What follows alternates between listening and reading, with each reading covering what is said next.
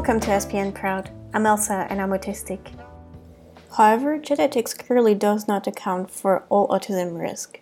Environmental factors also contribute to the condition, although researchers disagree on the relative contributions of genes and environment. Some environmental risk factors for autism, such as exposure to a maternal immune response in the womb or complications during birth, may work with genetic factors to produce autism or intensify its features. The question is, if there's such a thing as an autism gene.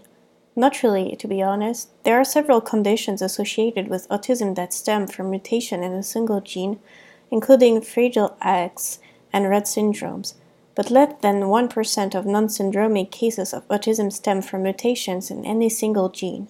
So far, at least, there is no such thing as an autism gene, meaning that no gene is consistently mutated in every person with autism.